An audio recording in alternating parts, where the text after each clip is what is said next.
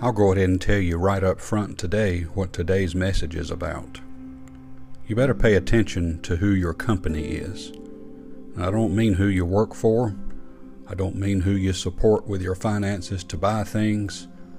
I don't mean your own business. I mean who you spend your time with. Proverbs chapter 29, verse number 3.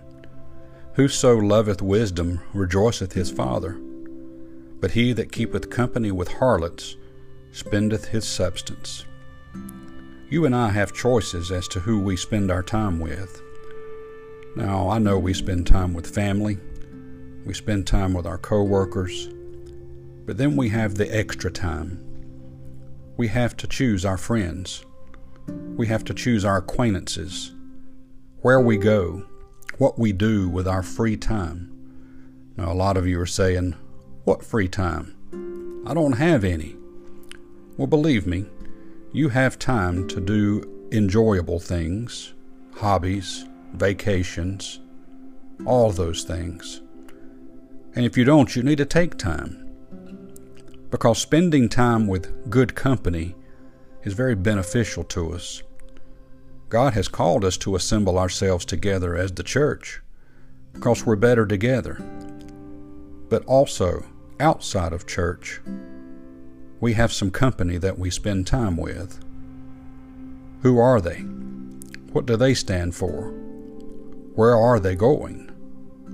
All of these are important questions because our testimony is really up front. And when people see where we are and who we're with and what we're doing, we're making a statement that we approve of those things. So the Bible says that if we seek out wisdom and do what's right, it'll please our Father. That's a good thing.